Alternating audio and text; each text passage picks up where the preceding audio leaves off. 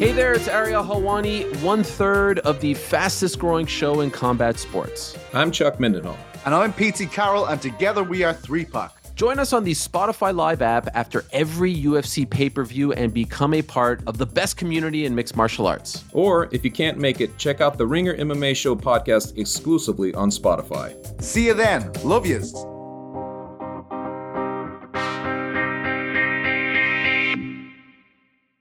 This episode is brought to you by State Farm. There's no better feeling than a personal win, and the State Farm Personal Price Plan can help you do just that. Talk to a State Farm agent today to learn how you can bundle and save with the Personal Price Plan. Like a good neighbor, State Farm is there. Prices are based on rating plans that vary by state. Coverage options are selected by the customer. Availability, amount of discounts and savings, and eligibility vary by state. This episode is brought to you by Indeed.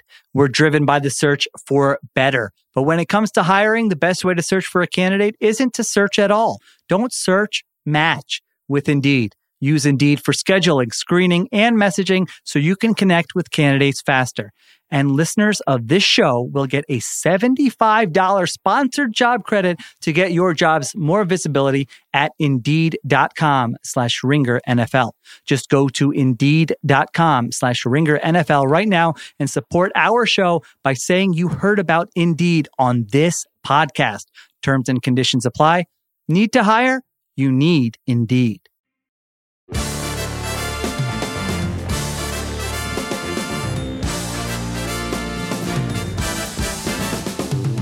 Welcome to the Ringer NFL Preview Show. My name is Danny Heifetz. I am joined by Ben Solak and Stephen Ruiz. We're coming to you every Friday to preview the weekend's NFL games, and usually we start the show every week with the game plan, where Stephen and Solak game plan for the biggest game of the week. And then this week we looked and we're like, man, all these games suck.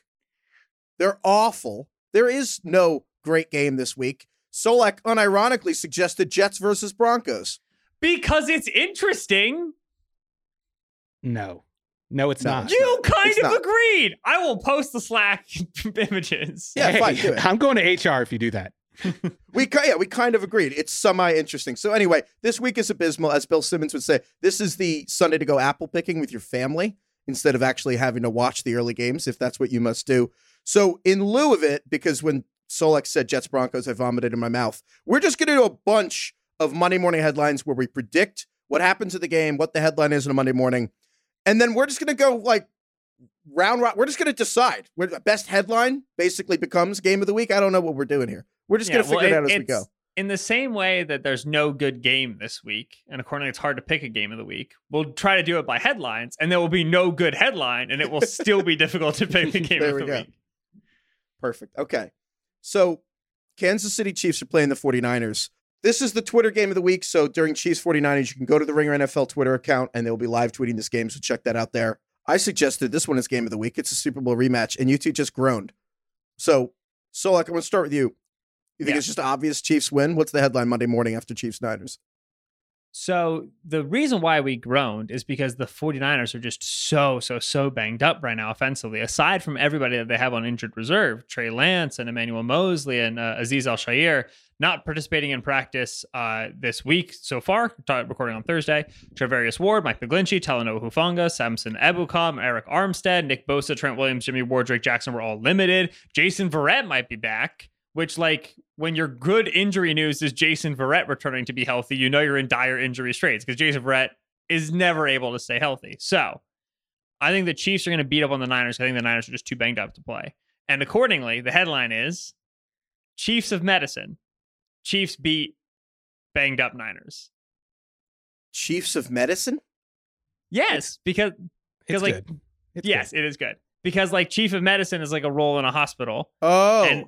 Yeah, okay. It's a job, chief of medicine. So You chief could have of just done medicine. chief of medicine. You didn't have to do like the plural. I feel like that's neither here nor there. The We can argue readers would syntax, get it. whatever. They'd be like, "Oh, he just said one chief. I don't know if he's talking about the football team or if he's talking about something else." But chief of medicine implies one Kansas City Chief beat them, which I guess like Patrick Mahomes probably single-handedly can.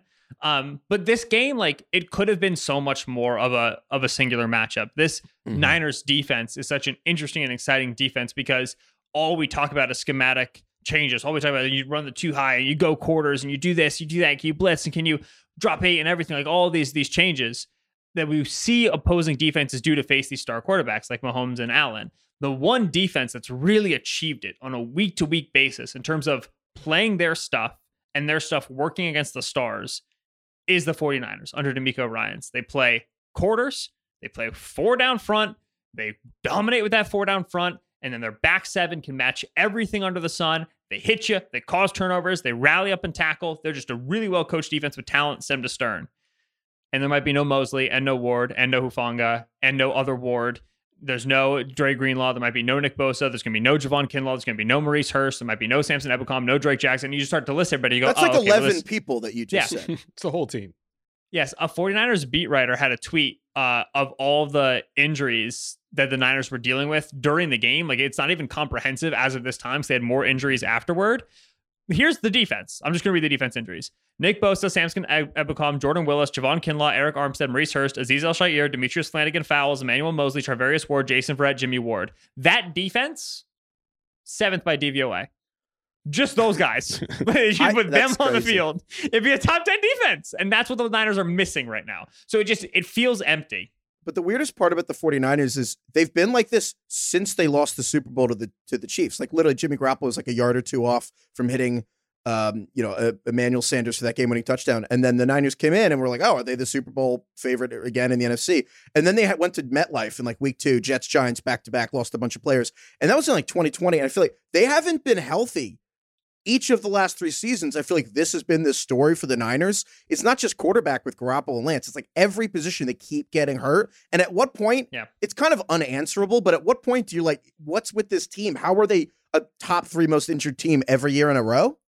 No, it is a real thing in certain cases, right? Like, take Talanoa Hufanga. It's been an incredible starting safety for them. He was so good in college. Great film. Should have been an early pick, but he wasn't because he had injury problems. And he plays so physical that's going to happen. Like, he's in the concussion protocol right now.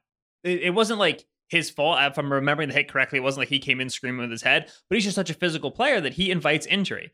Why is Jason Verrett on the team? Because they had to go cheap at corner the last couple of years. Why is Jason Verrett cheap and available? Because Jason Verrett's got an injury history, right? Emmanuel Mosley, I think this is his 2nd knee injury now, if memory serves. So every team is going to have to find, like, spots to cut corners, get guys below value at the draft position, get guys on cheaper contracts than their talent indicates. And oftentimes that's getting a guy who has an injury history. And then if you just have a couple bad flips of the coins, this is what your team can look like. And for the Niners, it just continually sucks.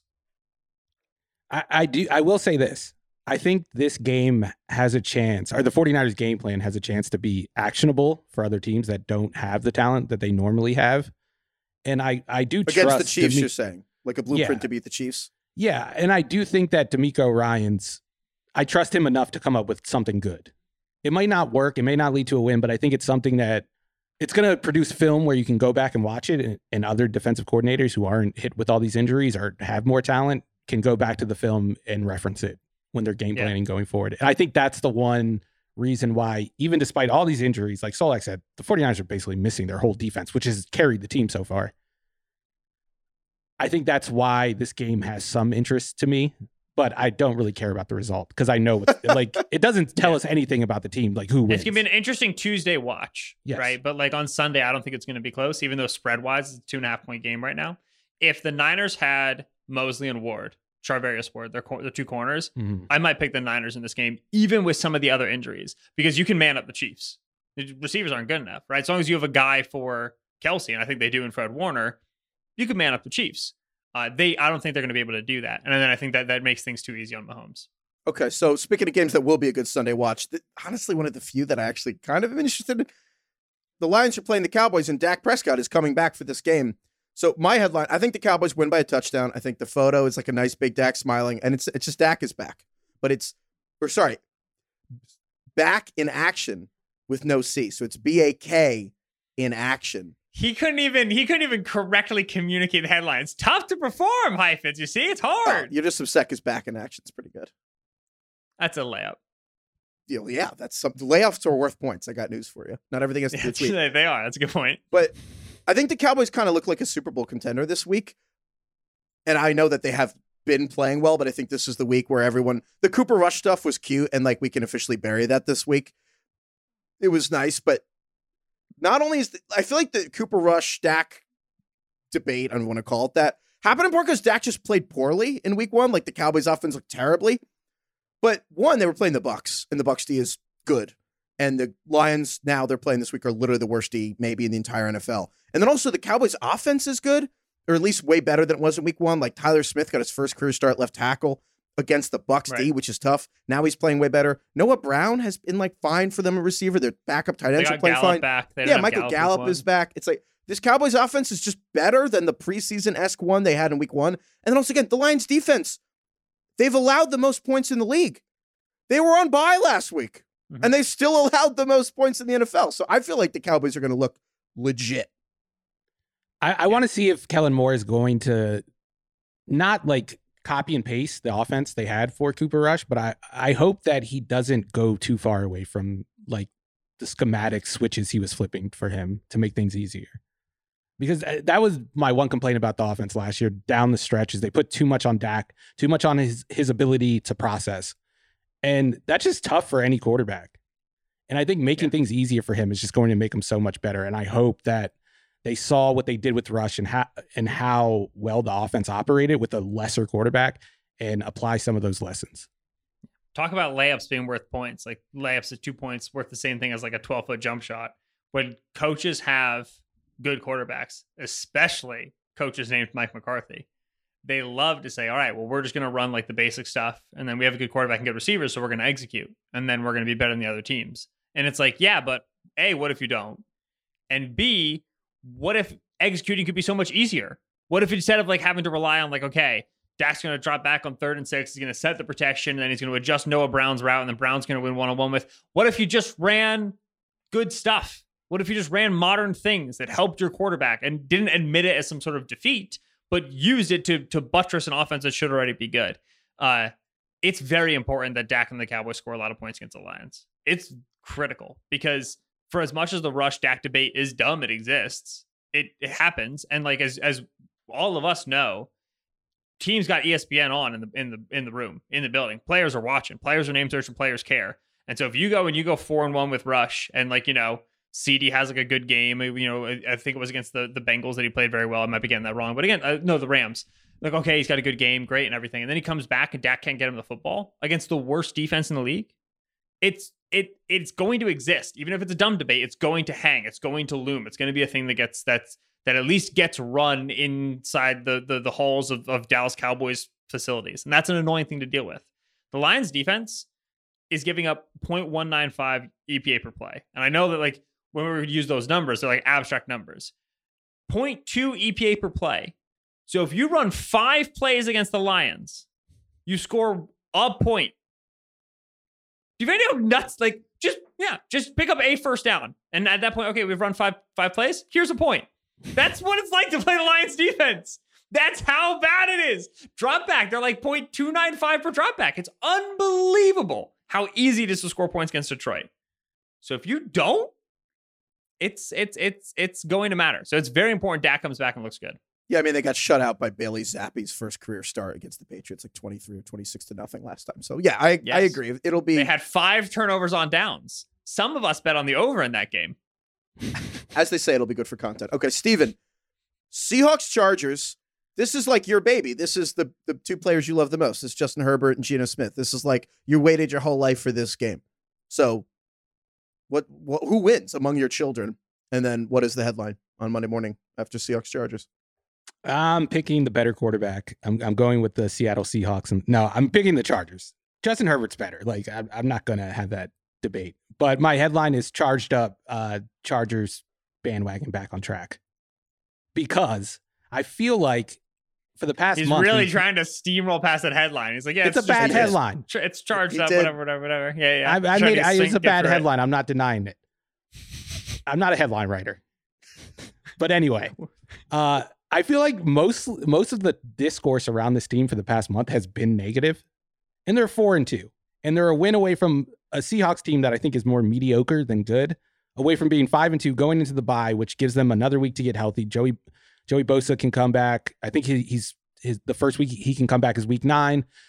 Keenan Allen might play this weekend, but he said he was thinking about just sitting out and like getting that extra week with the bye before he comes back.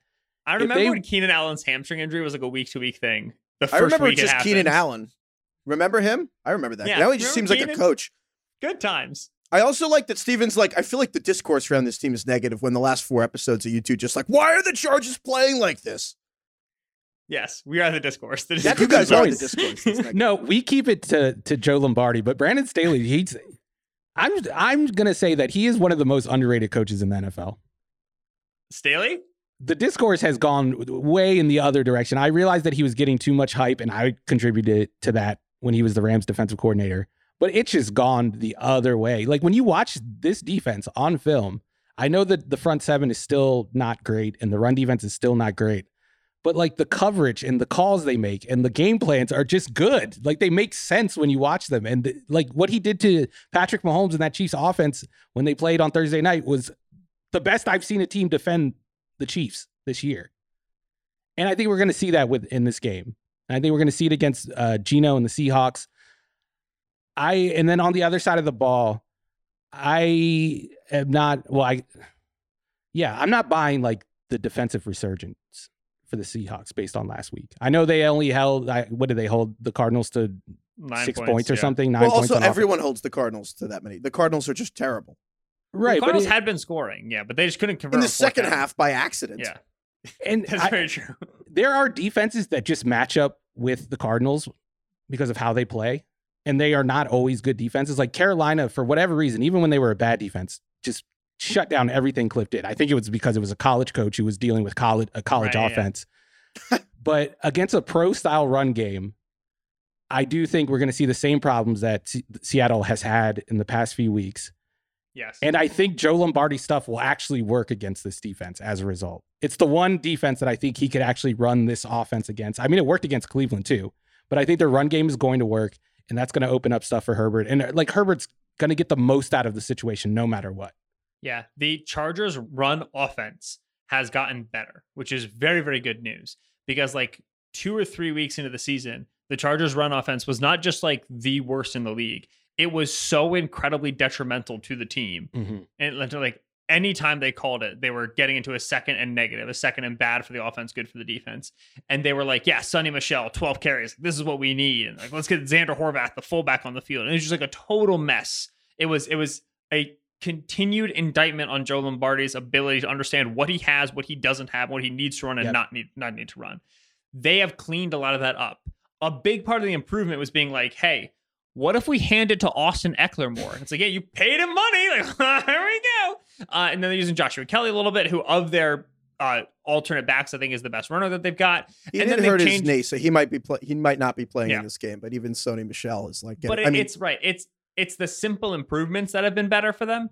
And then they've stopped trying to be a wide zone team as much. They've been more willing to pull guys and everything. They were trying to be like the 2019 Vikings. Like you don't have, your line isn't this athletic. You can't do it. Since week 3, they've been a top 10 team by rush EPA per play. It's never going to be the foundation of this offense. It's always going to be Herbert. It's always going to be his ability to like dice it up when you put 5 out and kind of, West Coast read it all out. But against a team like the Seahawks, who are just so susceptible to a traditional, like Steven said, an NFL pro style power running game, this should be another game in which the Chargers are able to run the ball effectively, keeps them better down in distances, and they don't have to stretch the field in the passing game, which they're just incapable of doing. And I think this game like decides how the rest of their season goes. Oh, wow. Yeah. Flagship game for the Chargers. For the Chargers. If they're 5-2 going into the bye and they get Keenan Allen back, because I think Keenan Allen isn't a solution to the Joe Lombardi problem, but he mitigates the problem. You can't run this style of offense, all these quick game concepts, when you don't have receivers who can get open quickly. Mm-hmm. And at least Keenan Allen can do that. He makes the offense, the approach, somewhat viable. Without him, it's not viable at all. So I really think if they're 5-2, I think they're going to be a much better team in the second half. And we saw last year, Brandon Staley was like, we're fixing this offense during the bye. I think Solak wrote about it. And they fixed the offense. So that's what I was about to bring up. And the number one thing they changed was how frequently they targeted Keenan Allen on early downs, right? And on first downs, they were in the first half of the season, they were a heavy Mike Williams team. They became a heavy Keenan Allen team by the second half of the season. And it just that alone improved their distribution, improved like we're getting into second and sixes, getting into second fives, we're staying ahead of the sticks. So yeah, I was not as concerned about Joe Lombardi entering the season because of the Keenan Allen change. And then they lost Keenan. And it's like, all right, do you have anything else in your bag Do you have any other club? And he does not.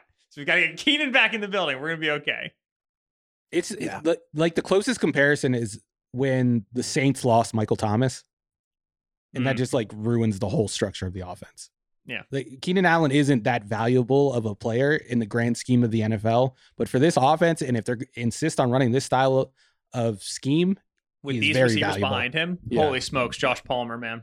Catch a football. It's rough after Mike Williams. Football season is underway, so now is the perfect time to download FanDuel, America's #1 sportsbook, because right now, new customers get a no-sweat first bet up to $1,000. That's free bets back if your first bet doesn't win. Just sign up with the promo code RINGERNFL. Giants are playing the Jaguars this week. I'm taking the Giants. I don't even need the points. Just take the money line. Is that dumb? Probably. But I don't care, because you know what? The Giants are just going to keep winning forever, despite barely leading at any point in the game. That's good coaching. It's losing for most of the game and then winning right at the end. That's like a consistent winning formula you can count on every single week. That's how it works.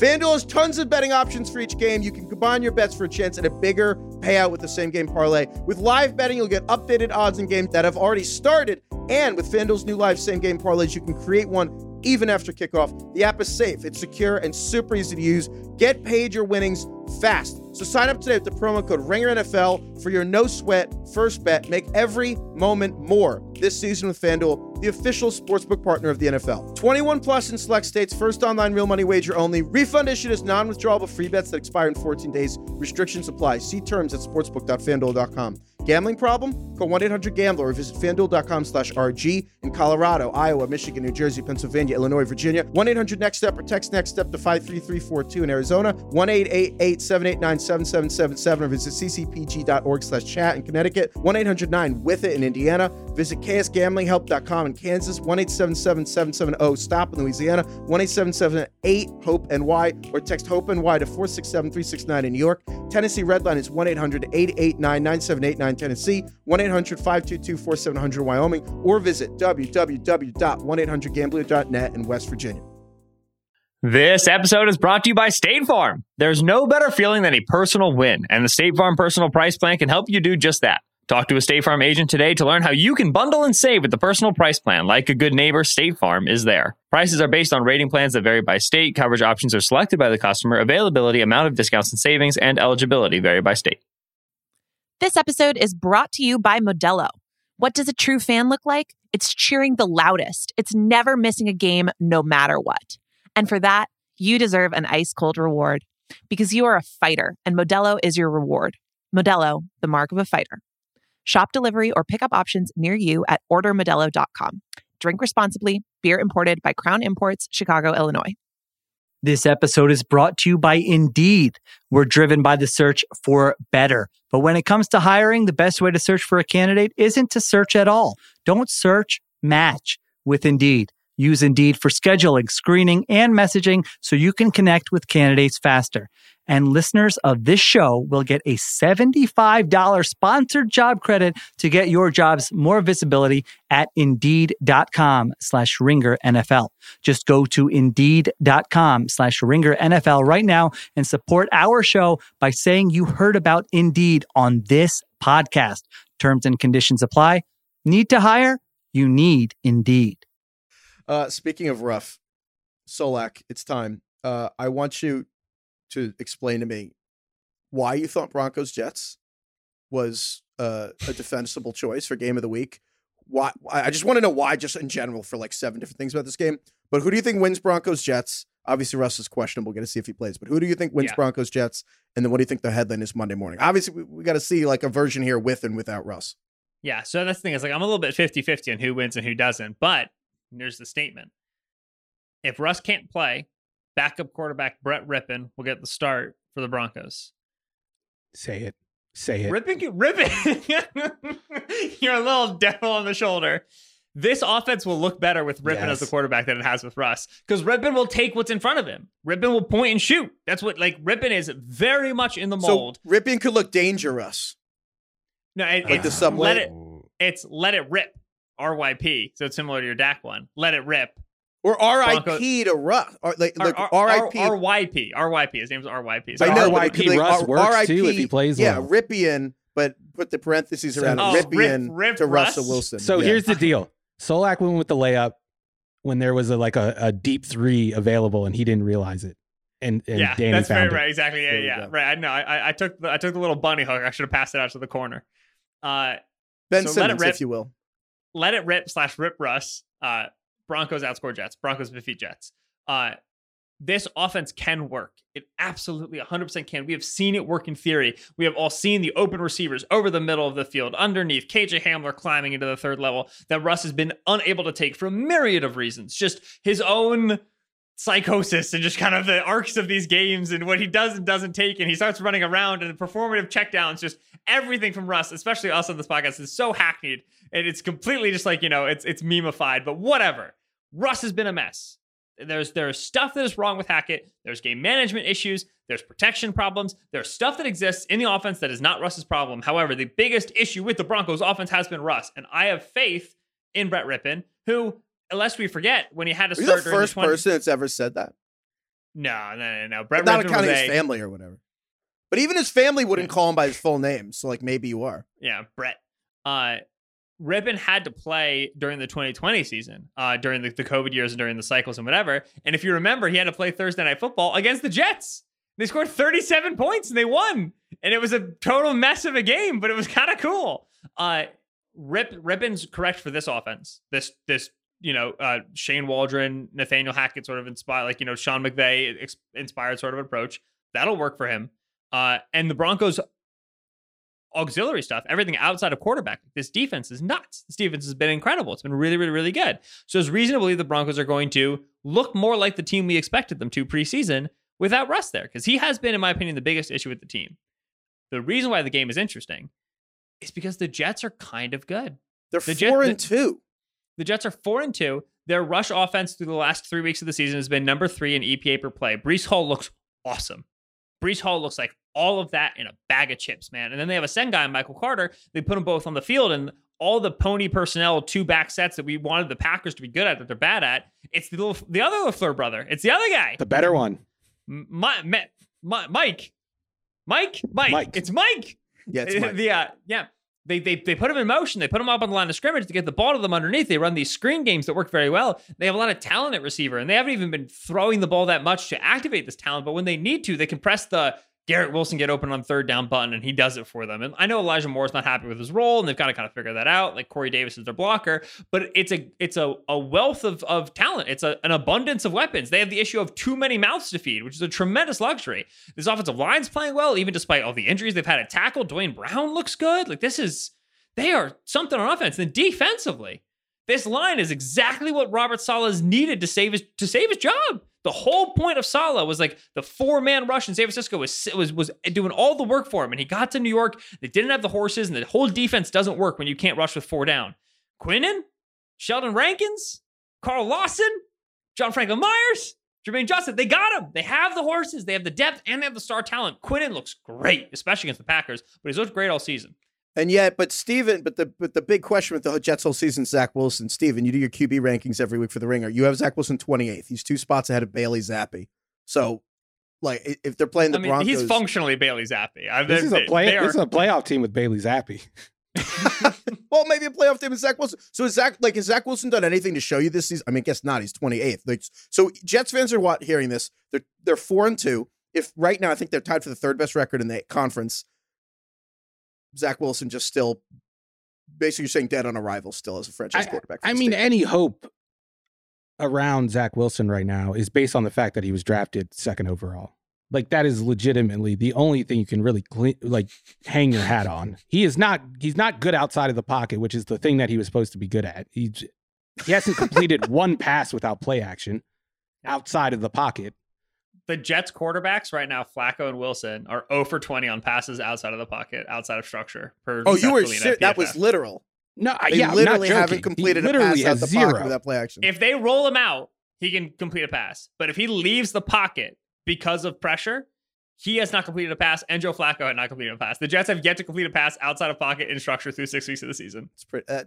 That is pretty incredible considering that it's Zach Wilson's and it's pretty damning for a quarterback who has done his best work out of structure and still has yet to prove that he can consistently execute drop back passing concepts from the pocket. Like, any hope besides his draft status is based on like 2 drives against the Steelers where he ripped like 2 wide open dig routes to Corey Davis. I mean, it's 2 play. Like he has not proven to be a good quarterback yet. I would argue that outside of that 1 year at BYU where he just had better players around him than everybody he faced and he was older than everyone, he has not looked like a good quarterback ever. Yeah, and he was competing for the job that season. Yeah, Jaron Hall, he's BYU. still there, he's playing well. Yeah. Right, but that's the thing is like Jets long-term, question mark. The quarterback needs to get better. Jets against Brett Rippon this week? You just told us Brett Rippon could rip it. He can. And the offense might look better than Russ. But right now, where would you put Brett Rippon on your quarterback rankings? I'm assuming somewhere in the 28th range. Yeah. Like 3-4 spots ahead of Russell Wilson? Let's just make one thing clear. I hope you're just saying that he can rip it because of the pun, because that guy cannot rip it. No, his arm strength is very bad. But that would be the headline if they win. It's like let it rip. Right. All right. While we're here, here's my take on. Let me just get this one joke off about Zach Wilson. Oh.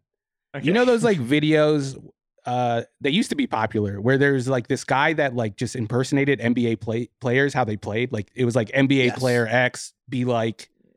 Yeah. Zach Wilson made one of those videos of Aaron Rodgers or Patrick Mahomes, and that somehow got him drafted 2nd overall.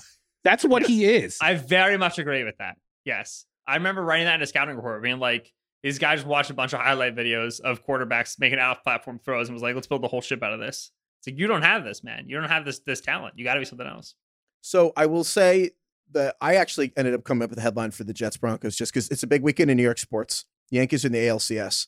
My Jets one is, I think that it's a picture of half Yankees, Aaron Judge smiling, half Jets, solid looking sad. And the headline is Kissing Your Sister because it's the Yankees tie up the series with the Astros. I also think the Jets just straight up tie the Broncos in this week because the Broncos have come closer to ties back-to-back weeks without actually tying a team than like any. I can't believe how much overtime the Broncos have played and how incapable they look of scoring any points after like 40 minutes into the game. So I'm not even kidding. I half wonder if the Jets Broncos just straight up tie. Yeah. Broncos short week plus overtime is pretty big for this game because this Jets team will tire you out. Okay. So I'm going to go now. Speaking in New York, Giants are playing the Jaguars. 5-1 New York Football Giants. My headline, it's Saquon, big smiling, and the headline's just 6 and fun. Boom. Okay. I find that acceptable. Yeah, that's good. That's good. It's clean, it's neat, it's tight. Steven doesn't like it, but doesn't. I like it. It's good. Oh, okay. But all right, I'm not gonna lie. I don't have an excellent argument for like why the Giants win this game. Like you just wanted the headline.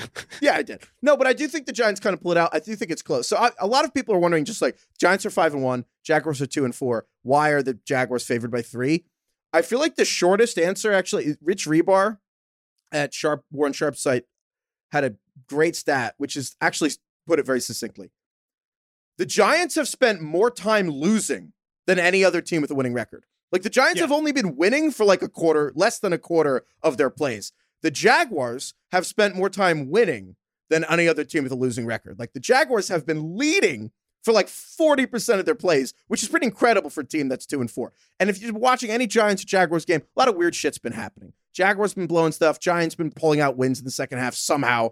Like I think they already have 3 wins this year by double-digit comebacks.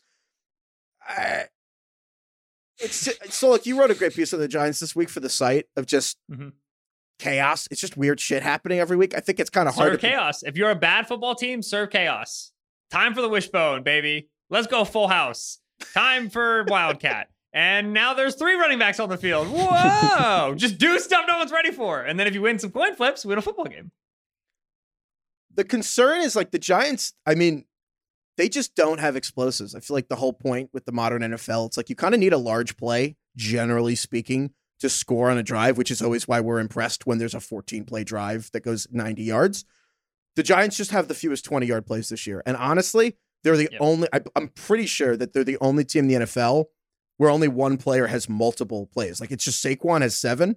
No one else in the Giants even has multiple plays to shift 20+ yards. Like they don't have good athletes on this team. It's kind of crazy to say about an NFL team. There are not great athletes on the Giants after Saquon on their offense. So that's a little concerning, but also just, I don't know. We'll see if they can run. I don't know. just hoping at this point. The concerning thing is like the way that they've set up their offense, and the reason why they're finding some success doesn't lend itself to creating those explosive plays. So it's like if you lean into it more, you're just making the problem worse. But that's how you have to play. Yeah, a lot of these weird sets are with the hope to jerry-rig an explosive play. Like the long catch and run that Barkley had against the Packers to, I think, take the lead. Yeah, it was 20-20, and they were setting up the game-winning touchdown. They're in a two-back set, and Barkley's out like in the slot in a stack formation behind a receiver, and like, you know, they're just giving a defense a weird look where you're like, hey, even if this were two receivers lined up like this, you'd still have to process this out. Now it's a running back that's out there as well. So you're constantly putting guys in weird spots with the hope that somebody busts, somebody misses a run fit, right? Like, you know, we're gonna put, you know, Barkley and Breda, like that wheel route to Breda against the Ravens, right? They motion. It's what's it called when everybody motions at once? I can't remember. But they all motion at the same time. They get into pistol with three backs in the backfield, and then Barkley and Breda both run to the flat, and Breda wheels out, and they hit a 15-yard catch. And it's like, that was so much work for a 15-yard catch. But you need to do it because the alternative is throwing to David Sills 15 yards down the field, and nobody feels good about that. So it's you know, desperation and necessity being the mother of invention in that sense. I think, though, that like when you watch the games the Jaguars lose, it's because they're pretty small up front, pretty penetration oriented up front, and they want to show light boxes, and teams can run on them. Eagles ran on them. Texans penetration oriented is just like an incredible. Well, phrase. it's like, you know, you're when you coach your front, you either coach them to attack or you coach them to react, right? And so like the Jaguars are an attack front, get into a gap and go. And so you can run on them if you're bigger than them and you get heavy personnel. So what the Eagles did, the Texans did it with some success, and the Giants are suited to do that. So there's a chance the Giants can win it. I just think that the Jaguars are more talented pretty much across the board. I still can't believe they lost to the Colts. Like if you look at the stats, I know it makes no sense. They played Jaguars so well on two offense. of the most impressive losses this year, to Washington in week 1 and to the Colts in week 6, in terms of how did you possibly pull this off. And then another one of the most impressive losses is the Ravens to the Giants. The Ravens gained 7 yards per play. Dude, the Giants gained 3.8 yards per play. They doubled them up. Twice as many yards per play. Lost the football game. Yards that are is the overrated. reason I actually do think the Giants can beat the Jaguars. It's the most cliche and the most annoying football analysis, but it's true, which is the Giants just didn't make that many mistakes in that game. They don't beat themselves. The Trevor Lawrence, and I think the criticism has been a little ridiculous this year, but he has been making some mistakes. And a good stat that I found this week was that Trevor Lawrence is averaging like 3.5 yards per throw against blitzes and man coverage. And obviously the Giants are basically doing that half of their snaps. And also the Jaguars just have a rookie center. And I'm just kind of curious. Like, I feel like if the center, now again, maybe Brandon Scherf, who's more of a vet's helping him. He's a guard, but like kind of like a rookie center and Trevor Lawrence having to figure out all these like crazy weird blitzes where they're having like 4 guys just like wandering around, just the 4 defenders just around the line of scrimmage. You don't know who's coming. But at the same time, the Giants kind of low-key can't stop the run despite having a lot of talent up front, which is also weird. So we'll see. I think it's just a low-scoring game, and it's going to be sloppy in the fourth quarter. Yeah. You want another fun Giants stat? Please. The player in the league with the second most pressures while aligned at nose tackle is Dexter Quinnen Lawrence. Williams. No, second most is Quinnen Williams. He has 5 pressures for the line from nose tackle this season. First is Dexter Lawrence. He has 15. No way. Yeah. That's like Now, Aaron Donald. Yeah. Now Quinnen is very rarely at nose tackle. It's just when he's at nose, they're usually running a game and he's really good and whatever, right? But like Lawrence has like over 150 snaps at like nose, like either 0 or a shade, like on a shoulder or head up, and he has 15 pressures. Nobody does that. That's not real. Lawrence is one of my favorite players in the league because he's a pass rushing nose tackle. Giants fans to ourselves, it's like Aaron Donald's the best defensive tackle, obviously. Dexter Lawrence, is he second, right? Right now, this season. Oh, in terms of quality of play, he's definitely This like top 4. Yeah, And utility, like being able to provide that pass rush from that alignment. I think you could make the argument that he's right up there. Like that's something rare. And then when you add it into a Wink Martindale defense, holy shit. Yeah. Like that, like Wink is probably just loving life right now. And this doesn't matter, but it's also so fun to watch because nobody rushes the passer like Lawrence because he's just a little bowling ball and he just gets under a guy and just keeps moving his arms and his legs and just chunks his way up the field. Like so many other interior rushers, they're like, well, win quick, get to a shoulder, get into a gap. And Lauren's just like, blah, blah, blah, blah, blah, go through a guy. It's very fun to watch. Looks like those old strongest man competitions where the guy's like pushing a bus. Yeah, exactly. No, that's exactly what it is. Like he just got like an anchor and he's just like, I love him. Incredible. All right. Thank you for indulging me. Okay, Steven, talk about games where we're like, man, what a weird thing to say. Is the Atlanta Falcons are playing the Cincinnati Bengals? Just weird to think about. So many thoughts. Is it? It feels like a football game. I think it's weird. No? Is it just what's weird about it? I don't know. It's just they're weird teams. I guess it's like interconference, so they don't play all the time, but I like it. I think it's weird. Steven, who wins Falcons Bengals? What's the headline on Monday morning? The Bengals win. I did not write a headline. I'm doing a meme. I'm doing a meme. Oh, it's like artistic because no one's going to talk about the outcome of this game. Yeah, I'm doing I'm predicting Sunday's memes today. And it doesn't even have to do with the results of the game. It's going to be Zach Taylor. You put his face on the Wolverine, like portrait meme, when he's like looking at the picture. Oh, yeah. And it's going to be Arthur Smith's run game. Because he's doing like all the things that the Bengals wish they could do to like draw teams out of these coverages that are preventing the explosive plays. And like to their credit, the Bengals have found a method to run the ball that works. They have abandoned the under center stuff. They're just running RPOs now, like completely. The last 2 weeks, I think they've had like 5 snaps from under center, and a lot of those have been spikes and kneels. They're just doing the LSU stuff, right? Yeah, but the problem is like the RPO stuff has helped the run game. The stats are way better, but those RPOs don't draw the same structures as like a good under center or heavy formation run. So it doesn't solve the issue. It makes the run game better, but the passing game, they're still not getting explosive plays down the field. They're still like relying on Jamar Chase to break a bunch of tackles to create explosives like they did against the Saints. So I think that while the Bengals will win, and then there's going to be hype, and then we're going to talk about how their offense is back and how they figured things out. I do think in this game, we're going to see that this style of run is not really affecting defenses in the way that it has to get back to where they were last year. Because like the one thing that's changed from last year is they're not getting explosives on early downs. That's the difference. Yeah. When they had that game-winning touchdown to Jamar Chase, right? Like 60-yard catch and run, they threw like a 10-yard curl and he just took it upfield. You were like, oh, that's what the Bengals used to look like. I'd forgotten. Because they just used to get that all the time last year. They don't get it anymore this year. So you're basically saying, and this is, the point's to oversimplify it, but it's kind of like the traditional under center run game. You're kind of like rock, paper, scissors, and you're like rock, rock, rock. And it's not necessarily because getting 4 yards of carry is good, but it's eventually they're going to do paper, and then you come back with scissors and you hope for like a long pass game. And you're basically saying that like when they're not doing under center running and they're just kind of doing the RPO running, you're really not playing rock, paper, scissors, rock. You're just paper, scissors. And like eventually you can't win that often doing that. Is that kind of what you're saying? Or is that a terrible analogy? It's okay. You said rock and paper and scissors a lot. So I got confused there. You lost me after the second part of the metaphor. Okay. You lost me. But no, the reason why I say that is because like teams can defend RPOs out of like quarters and stuff. Like you don't need to load up the box. It's just like what you're doing on the outside, more so what you're doing in the box. And you do have to like make adjustments in the box to handle the routes, but I don't think like you're not going to see a bunch of cover 3 because you're running RPOs. That's not what you're going to see. And that's what the Bengals need to see to get back to where they were a year ago. Yeah. I don't know what the metaphor is, but the issue for the Bengals is finding a way to get defenses out of this look, out of just cover 2.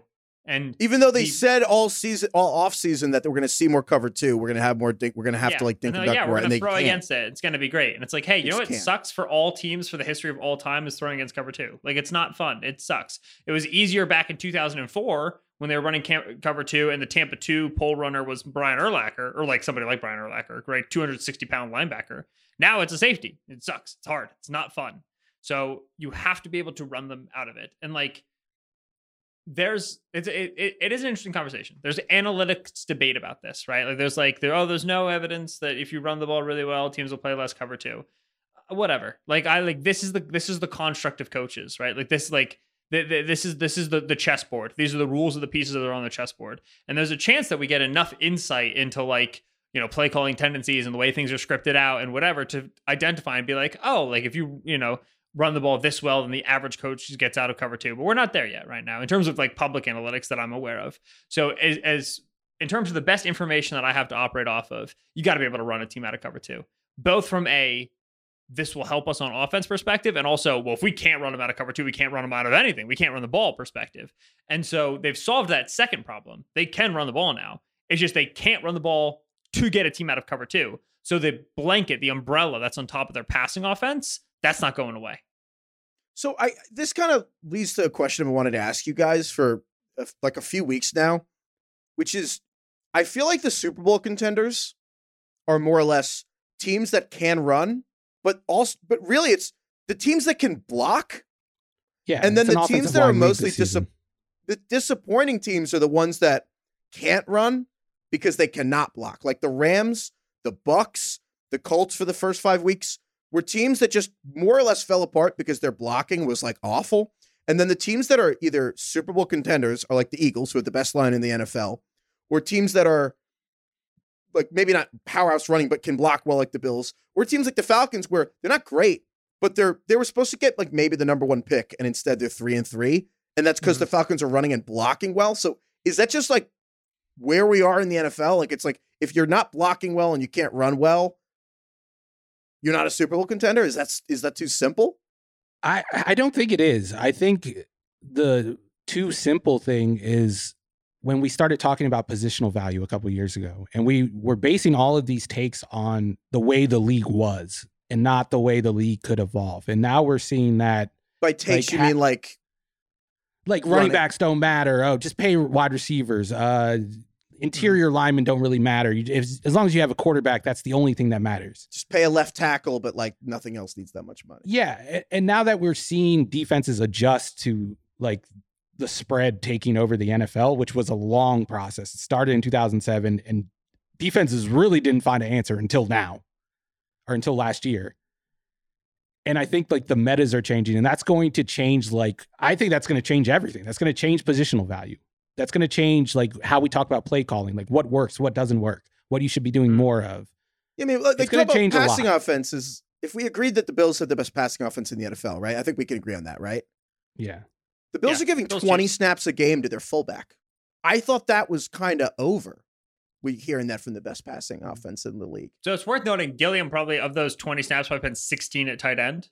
But like, right, like, yeah, like the fact that he can get and line up at fullback and it's a legitimate threat absolutely matters, right? The same way it always has for Kyle Juszczyk in the San Francisco 49ers offense, right? Where it's like they can go empty on one play, and then on the next play with the same personnel, they can go with a tight end attached, with a fullback in the backfield, under center, and they can run their whole menu. And like that to me is when we talk about like personnel and scheme and passing game and running game, that's what always matters to me. It's like when you put your 11 dudes in the huddle, what do I know as the coach on the opposing sideline? And when you have a guy like a Gilliam or a guy like Juszczyk, I don't know anything. You've hidden from me what you're going to do, and that makes him a valuable player. To the offensive line point, there's two things that stand out to me, which is one, the correct and helpful, if not maybe like a little bit self-evident, analytics development of like your offensive line matters more in your running game than your running back does. I think in terms of like how football coaches coach, I think that's always been self-evident. But in terms of like, public discourse, I think that's really valuable. Running game is good if the offensive line's good. If they can block it up, and like scheme affects this as well, right? Like the Shanahan guys get away with a little bit of a different offensive line, and that's an important part of the scheme. But if the offensive line blocks it well, you can get the backup running back in there, and the running game will generally work well because the offensive line's talent is what's predictive of the running game, not necessarily the running back's talent. That's number one, and that's valuable. Number two, which I think is a little bit more hazy but important to talk about, is that offensive line talent is not nearly as predictive of quarterbacks' pressure and sack rate as we thought it would be. And this is where I think there's real gas. Save for the polls, save for the true top and bottom, like 5 percentile, Justin Fields with the Bears over the last 2 years. The extremes. Carson Wentz. How well a offensive line pass protects is not going to affect the pressure that a quarterback takes as much as how that quarterback plays, period. Play style is play style. If a quarterback wants to hold on to the football for a long time, let routes develop down the field, scramble and create, he's going to do that, whether the line in front of him is good or bad. If it's good, he's going to get to hold on to it for a little bit longer, and he's more likely to make a good play downfield. If it's bad, he doesn't hold on to it for as long, and he is less likely to make a big play downfield. But in general, he's going to invite the pressure. And then his athletic ability will dictate whether or not he avoids the pressure or takes a sack.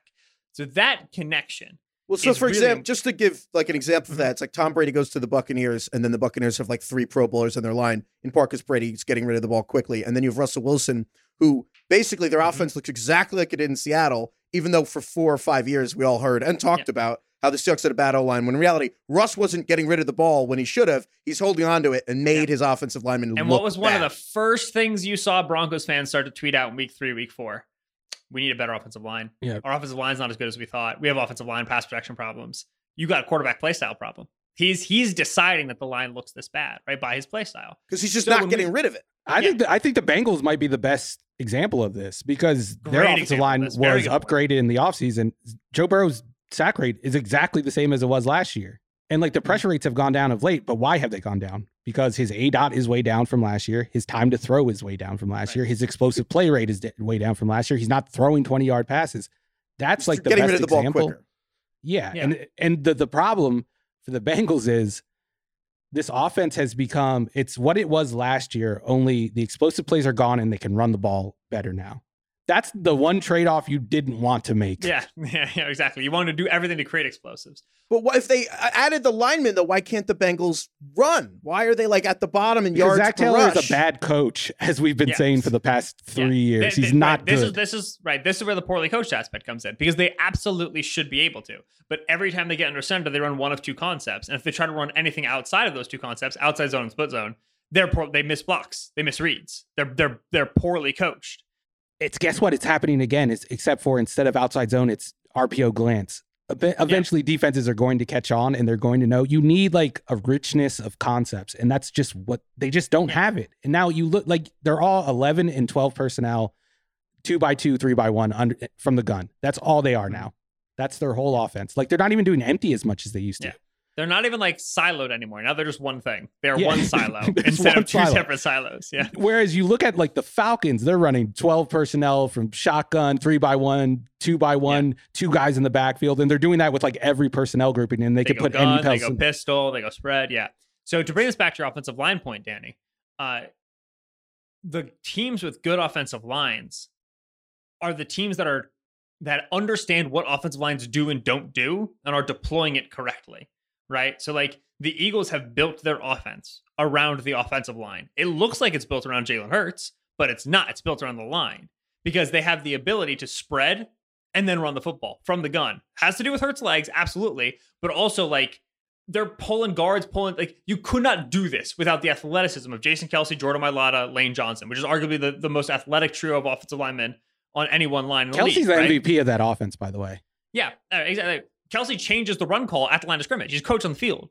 So that it's not just that they're talented, it's that they understand what part of the game that they're going to affect, and then they work around it, right? As opposed to like, all right, if you took the Eagles offensive line and gave it to Zach Taylor would be like, sick, we can drop back an empty on every single snap because we have the greatest offensive line in the league, so we can just pass protect like crazy. It's not that clean. It would be great if it works that way.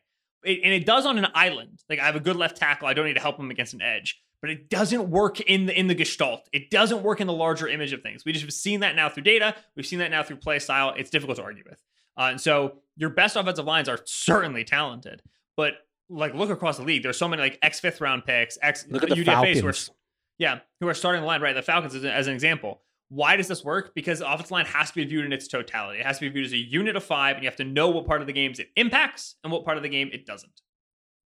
Yeah, like on paper, the Bengals offensive line might be more talented than the Falcons. Absolutely, but like yes. when you throw in yes. when you throw in Arthur Smith's scheme on top of that, the Falcons are operating as like one of the best offensive lines in the NFL right now. Like they're keeping Marcus Mariota clean, they're providing space in the run game. They look like one of the best lines. But they don't have the talent of Cincinnati, which still looks like a bad offensive line, even though is it because they work together more? It's like football. Offensive line, it's more like a football thing, like a weakest link. Like one bad player or just a bad plan is going to screw you. Whereas we talked to this before, but a defensive line is more like a basketball team. One excellent defensive lineman will make sure you're competent, and 2 excellent players like a basketball team. If you have 2 like elite guys, or really, I guess 3 elite guys, I don't know. I'm thinking. I was going to say elite. If you have 4 elite LeBron guys on your defensive line. Yeah, no, exactly. but the point is, right, along the offensive line, What you really want to have is 5 guys who are at least above average, as opposed to having like 2 stars and 3 scrubs, because the scrubs are going to get picked on. As opposed to a defensive line, if you have 2 stars and 2 scrubs, those 2 stars are going to do a ton of work for you, because eventually they're going to get to a one-on-one. Von Miller in Buffalo, right? It's just like good guys everywhere, and then Vaughn. And then they get Vaughn to Vaughn spots, and then Vaughn's awesome. So yeah, there's the work together aspect of it. There's also the understanding of what these guys can and can't do. Bengals got La'el Collins into the building to be right tackle. La'el was never the best mover, period. Now he's coming off a back injury. La'el is not moving well right now. What are the Bengals running? Outside zone. Get on a hoof, La'el. Here we go. We're moving. And he can't get to the blocks he needs to get to, right? He can't get to the second level with the timing you'd like, whatever. The Niners with Aaron Banks. I know it's like a total random name, but Aaron Banks was the worst player I watched on week 1 film. He's our left guard. He just can't get to the second level. He's too big. He's too plump and can't do it. Since then, they just don't climb him. They just run whatever they can to not get him to the second level. You got to know what your guys can do. The Falcons, a really good example, is their center, Drew Dolman. Every run game, not every run game, just the Titans. But when Arthur Smith was with the Titans, they were a big honking line, baby. They were huge dudes moving off the ball. Nate Davis, Tyler Lewan, they were big fellas. Saffold. Yeah, he gets to Drew Dolman as a center with the Falcons. Drew Dolman might be 290, man. I mean, like, he is not a big center. So what do? They're constantly pulling him. They're folding him back and they're running him and they're going. He's like a weapon for them. They get him out in space. It's like the way the Eagles use Kelsey. So it's working together, but it's also knowing what you got and what you don't got. And how do you design and call and adjust running games based off, okay, we really like our left guard on a down block. We really like our center on a pull. So let's fold this block constantly. Where the center would usually take the defensive tackle, we're going to make the guard take him, and we're going to pull the center. Like, this works for us. So it's about understanding your guys. That's why I'm willing to say that Arthur Smith is definitely good.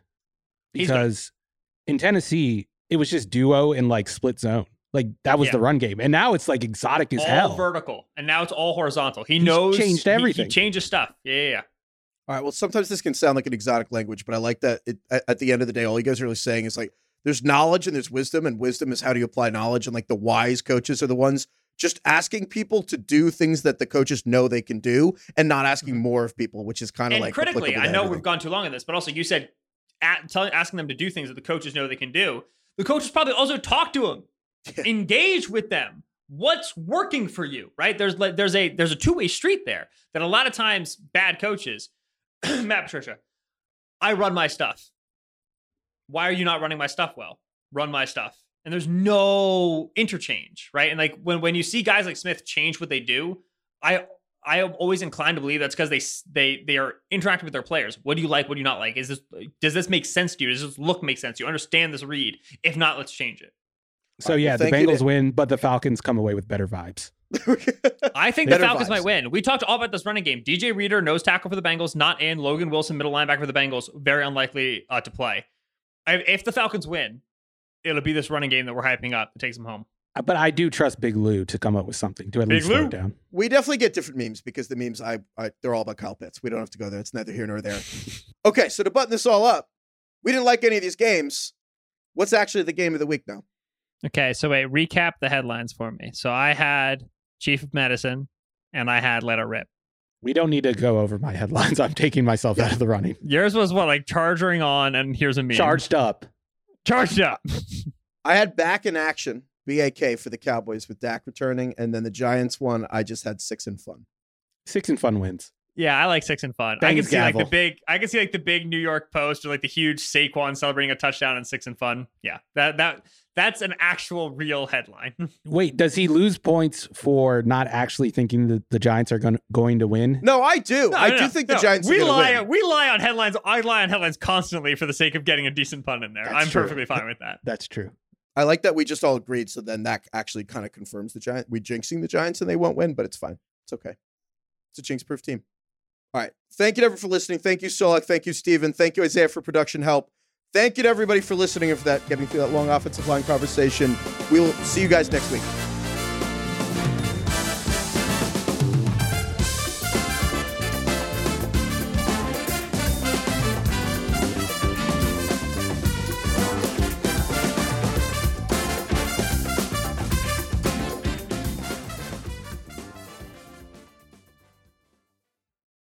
This episode is brought to you by Hotels.com.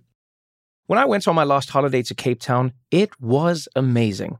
My friends were there, the weather was phenomenal, and most importantly, the food was fantastic. But one thing I struggled with was finding the right places to stay. You know, all I want is a great bed, a fantastic shower, and breakfast that doesn't end at 8 a.m. I'm on holiday, I'm still sleeping. I also like ease, and the Hotels.com app easily helps me to find a perfect hotel for every trip.